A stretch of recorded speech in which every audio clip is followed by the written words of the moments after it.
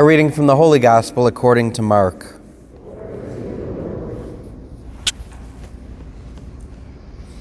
As Jesus was setting out on a journey, a man ran up, knelt before him, and asked him, "Good teacher, what must I do to inherit eternal life?" Jesus answered him, "Why do you call me good? No one is good but God alone. You know the commandments. You shall not kill. You shall not commit adultery. You shall not steal. You shall not bear false witness. You shall not defraud. Honor your father and your mother." He replied and said to him, "Teacher, all of these I have observed from my youth." Jesus, looking at him, loved him and said to him, "You are lacking one thing. Go, sell what you have and give to the poor, and you will have treasure in heaven. Then come follow me." At that statement, his face fell, and he went away sad, for he had many possessions. Jesus looked around and said to his disciples, "How hard it is for those who have wealth to enter the kingdom of God." The disciples were amazed at his words. Jesus said to them again in reply, "Children, how hard it is to enter the kingdom of God. It is easier for a camel to pass through the eye of the needle than for one who is rich to enter the kingdom of God." They were exceedingly astonished and said among themselves, "Then who can be saved?" Jesus looked at them and said, "For human beings, it is impossible, but not for God. All things are possible for God." Peter began to say to him, "We have given up everything and followed you." Jesus said, "Amen, amen, I say to you, there is no one who has given up houses or brothers or sisters or mother or father or children or lands for my sake and for the sake of the gospel, who will not receive 100 times more now in this present age, houses and brothers and sisters and mothers and children and lands, with persecution and eternal life to come." The Gospel of the Lord.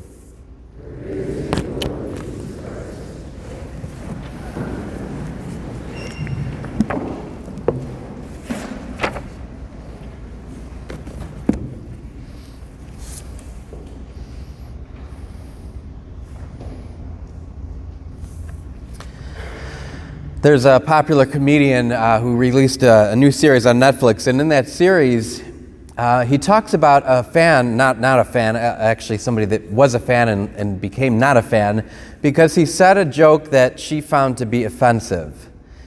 And it was interesting because she confronted him on the street, and she named the joke and she said, "I find that to be offensive." And he said to her, "Comedy is like art. And you're free to interpret art however you want. So if you see a painting in the museum, you can interpret it however you want. But if you really want to know what the meaning is behind the painting, or what the meaning is behind the joke, or what the comedy really intends, what you really have to do is ask the comic. Because then you'll know in his heart what he really means and intends." I've had this myself as a priest before. Sometimes I preach a homily, and sometimes people will hear things that I may not even said, that the Holy Spirit speaks to them. Sometimes people hear things that I didn't mean, that they're really upset by something I said in the homily, and that wasn't my intent, it wasn't the meaning. Well, the same is true with God. God is the one, He's the divine artist. So all of creation is for us, and it's on display. And we can go and look at creation, and we can look at the world, and we can make our own judgments and say, well, this is what I think it is, or this is how I think God works. But it's not till we actually go to the artist, God, and we say, what is the meaning of this? What are you trying to show us in creation? What is the meaning of my life? We hear in the first book that from Wisdom, I prayed and prudence was given to me. I pleaded and the spirit of wisdom came upon me. So in order for us to gain wisdom, and in order to us to really understand the purpose of creation, the purpose of our lives, the reality of why is there sin in this world, why is there suffering, what's your ultimate plan? We can try to come up with that on our own, but chances are we're going to miss what God wants to show to us in His creation. And so to get past that, to get beyond our own understanding, the way to do it is to go directly to the source, to go to Jesus and say, what is this all about? What is the purpose of creation? What is the purpose of my life? And when we do that, the amazing thing is, He gives us the answer. God wants to reveal to us the purpose of this world, the purpose of our lives, the purpose of creation. And that's why He sent Jesus into the world, that He may show us the way. Now, there's this rich young man that we hear in today's gospel, and he wants to know, ultimately, the purpose. He wants to know, ultimately, what's going to bring him to heaven. And so he does something wonderful. He goes up to Jesus, and he says to him, Master, Teacher, what must I do to inherit eternal life? And the amazing thing is, Jesus looks at him with love. So Jesus is so happy that this man is coming before him and asking the question, because he wants to show him the way. He wants to hand over to him the kingdom of God. He wants to give him wisdom. But something happens with this, because the man asks, what must I do to inherit eternal life? And Jesus looks at him with love. He's got the way for him. And so he tells him, you must sell everything that you have and give it to the poor, and then come and follow me. So Jesus is giving him the master plan. And this is probably one of the most sad lines in all of Scripture, that the man walked away sad because he had many possessions. He wasn't able to do what Jesus was revealing to him. And so after he walks away sad, the disciples say to Jesus, Lord, well, look at us. We've given up everything to follow you. And Jesus tells them how hard it is for one who has wealth to enter the kingdom of God. And then he says, even beyond that, he said, how hard it is for anyone to enter the kingdom of God. So he's revealing to us that in order for us to enter into heaven, it's impossible.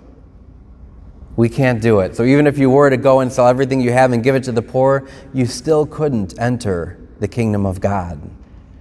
And then he uses the classic parable of the camel passing through the eye of the needle. He says, just as it's impossible for a camel to pass through the eye of the needle, so it is for you to enter the kingdom of God. And what he's revealing is that the only way to enter into the kingdom is through him. So he looks at you with great love right now. You're here at Mass on Sunday because you desire eternal life. And I bet you if you closed your eyes right now and you asked him, Lord, what must I give up to enter the kingdom of God? And you really asked that sincerely, if you begged and prayed for that wisdom, I bet he would tell you. I bet he would let you know what's preventing you from ultimately entering into the kingdom of God. But then he goes on to give this hopeful promise. And he tells his disciples, and he tells us today, Amen, I say to you, no one who has given up houses or brothers or sisters or mother or father or lands for my sake and for the sake of the gospel will not receive 100 times full more in this present life and eternal life to come. So it's a great encouragement that he's giving us, that no matter what we give away, he's going to give us 100 times back.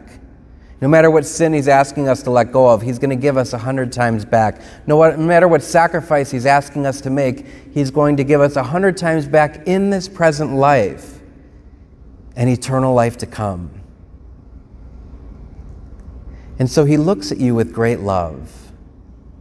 You're his beloved. You're his disciples.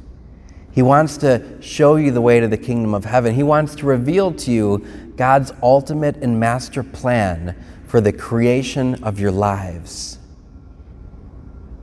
And in looking at you with love, he sees and he knows your potential. He knows what you're able to do if you but follow him in this world. And for us, that may seem impossible. So maybe there's something he's asking you to give up and you think, I can't do that. I can't give that up. I can't let go of that. But the important thing is, don't walk away today sad because of what he's asking.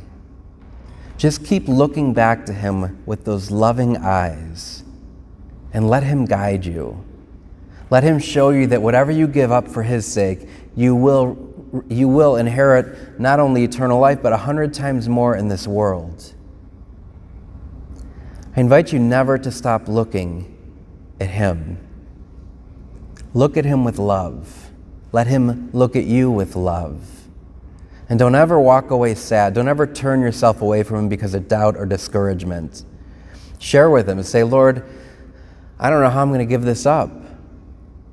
Lord, I don't know how I'm going to do the thing that you're asking me. And you'll find that he will reveal to you the way. He'll show you the way. He'll lead you on the way. But just don't walk away sad. Because as we heard at the very first part of the gospel, Jesus was setting out on a journey. And where was he journeying to? The cross.